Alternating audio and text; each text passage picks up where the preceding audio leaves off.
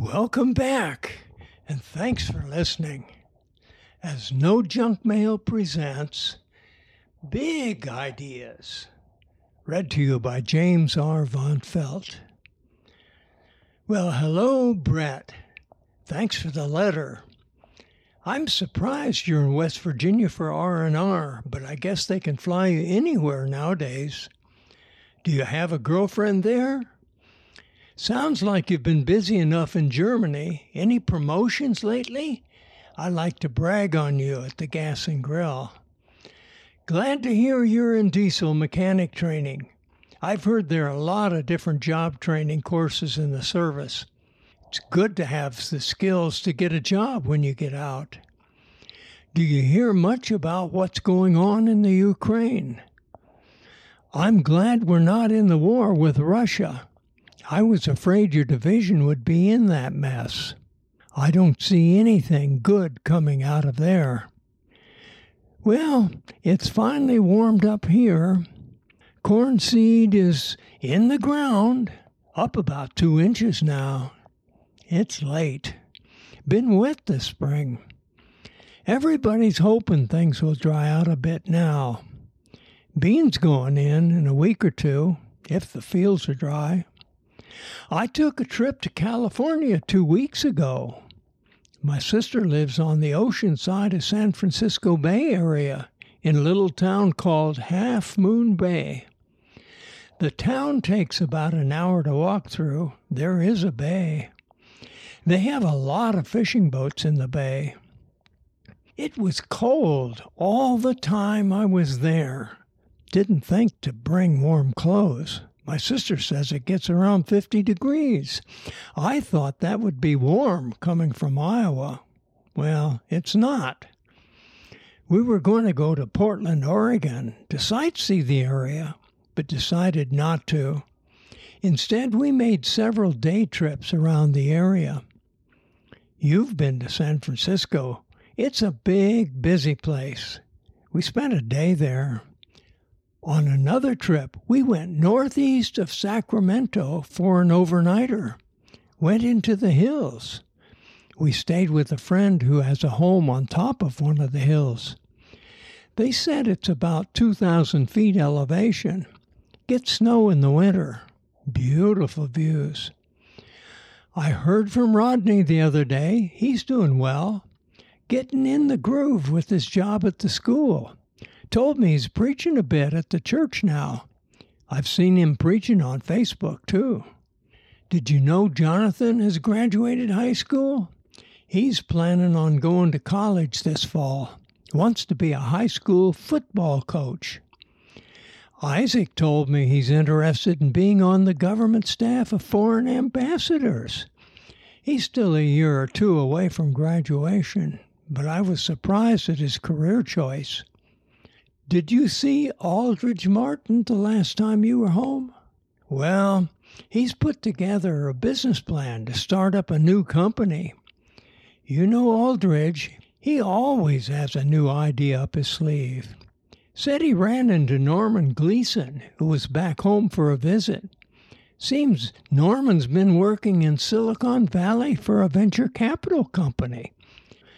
Been gone for about 12 years now. I hadn't heard from him for a long time. He was a basketball star for the Bloomfield team years ago. Well, anyway, Aldridge was over last night and gave me some details. Aldridge's new company, Seedcoin, will make digital coins like Bitcoin. A crypto company, he calls it. He said buying a company would give him credibility as well as the components they need to succeed. He's counting on a venture capital company to invest in his company stock so they can buy other companies. Norm told him that the venture capital company he works for has 3 SPACs, S-P-A-C, that floated IPOs, that's IPO, to the tune of $8 billion. They're looking for companies to buy. So, Aldridge told me, we'll incorporate. We'll sell stock to the venture capital company. We'll buy a company. We'll merge them into one company, then build our product, seed coins. We'll go for an IPO ourselves in a year or two when we've got everything running. Then we'll be in a position for a buyout. The venture capital company will help guide us as we go. Well, frankly, I don't know what he's talking about. IPO, SPACs, venture capital and such. But I don't want to pour cold water on his big plan. Power to him. We need all the jobs we can get. I talked to Tracy over at the bank about it. She just rolled her eyes and said she'd never heard of such a plan around these parts. Of course, our banks support farmers and local retail ventures. Isaac's new cultivator, designed for organic farmers, is a good example. It has some local financing.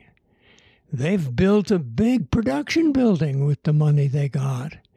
I've helped assemble some of the parts myself. They're selling good this year. The construction parts factory is new, over south of Bloomfield near the airport. They've expanded once already. They're doing very well. And of course, you remember the plastic pipe factory. And once again, Shu Johnson is touting the Fox Lake project. He thinks we could draw lots of tourists to the area by damming up Fox River and creating a recreation area. We've been through this drill many times before, but he doesn't seem to give up the idea. Almost all the farm people in our county are against the idea.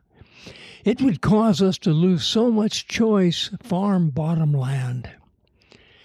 Now, experimental airplanes in a kit is Jack Macy's idea. Do you believe it? He's got a few investors already. The idea is that you design a small airplane or ultralight, get it approved by the Experimental Airplane Society, then sell kits. Kits that people can put together themselves. He says farmers are the number one buyers of these airplanes. They can take off and land on grass farmland. Jack says another company is doing it successfully. They're in Benton, Kansas. Roger Hackenberg over at Fairfield, he has one from Kansas. He built it himself. I've seen it flying over town. Jack's first prototype exists, but he says it needs some work before the first flight. I wonder who's going to test fly it. As you know, good-paying jobs are scarce in the county. Even if you go to Ottumwa, it's hard to find a good job. So I guess we need some big ideas to try out. Got any ideas? Well, that's it for now. Don't forget to write and keep your head low. Take care. All my love. Grandpa Jim.